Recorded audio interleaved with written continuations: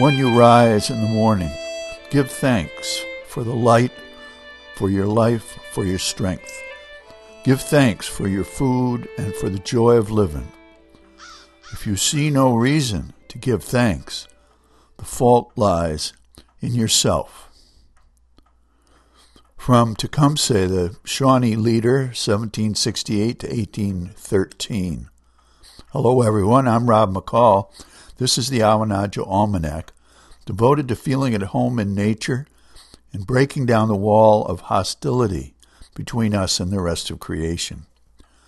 This is the Almanack for November 15th to 22nd, 2019, the last quarter of the Beaver Moon.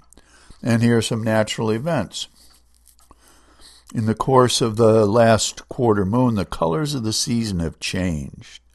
The grass fades to brown, so do the fallen leaves that were so vibrant in October. The bright flowers of the garden have lost their brilliant reds, yellows, and oranges, and are turning back to the colors of the earth from which they came and to which they are going. The angle of the sun throws long shadows that seem to signal something just beyond our threshold of awareness, something foreboding. And then one morning, from rooftop to treetop and from fence to fence, it's all covered in a universal white, and it's as if we're all transported together to an entirely different country, with different clothing and customs and climate, as the prelude to winter gets underway once again. Here's a field and forest report. There are 3 working farms in easy walking distance from our Egmoggin field station: Carding Brook, Stone Set, and Poland Family Farms.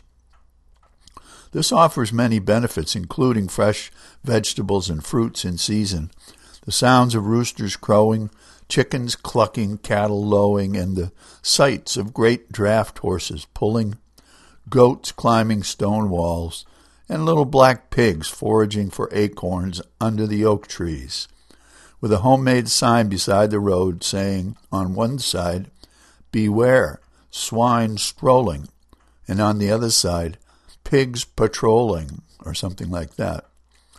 It's traditional in autumn to let the pigs loose in the woods to feed on mast, that is, the fallen nuts of oak, beech, hazel, and others, and the acorn crop, like the fruit crop this year, looks to be abundant.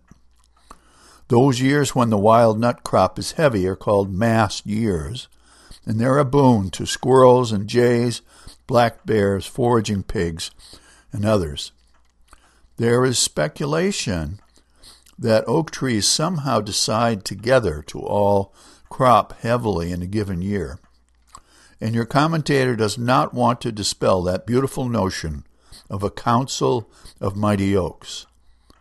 Nevertheless, a lifetime of tree watching and caretaking suggests that weather conditions during pollination are the main determining factor for the abundance of the crop, as it is with fruit trees and many other plants. And here's a rank opinion. Tecumseh was a Shawnee leader who lived in very troubled times for his people, and yet he felt the need to give thanks every day. This gives us an insight into how Native Americans lived on this continent for millennia without creating any of the major crises that we have created. Just think about it for a minute. While they inhabited the continent for at least 10,000 years prior to the arrival of Europeans, all the water was safe to drink. The air was everywhere pure. All meat they ate was free-range and organic. Animals were killed with respect and gratitude, and every part was used. All vegetables were local and organic too.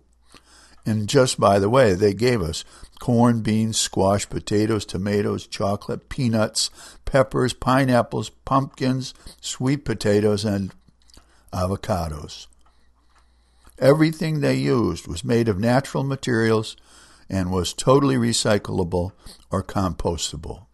They had no plastic, no trash, no litter, no dumps, no landfills. No one was hungry, unless everyone was hungry, and no one was homeless. Status was not measured by how much stuff you had. It was measured by what you did for the tribe. In many cases, it was measured by how much you could give away. Giving thanks was central to the Native American way of life, and it still is. It's worth pondering how gratitude enabled them to flourish for so long while avoiding all the major crises we now face. It's worth pondering.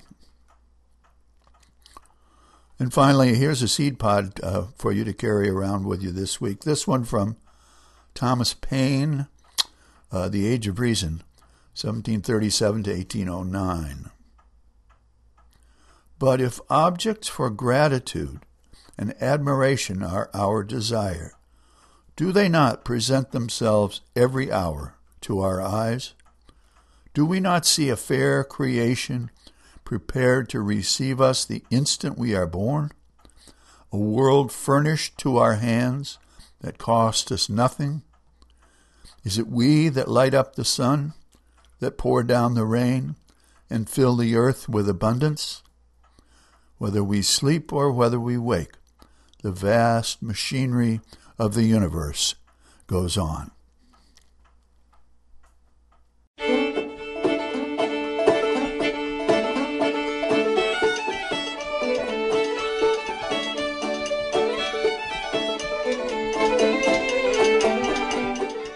Well, that's the Almanack for this quarter moon, but don't take it from me. Go out and see for yourself.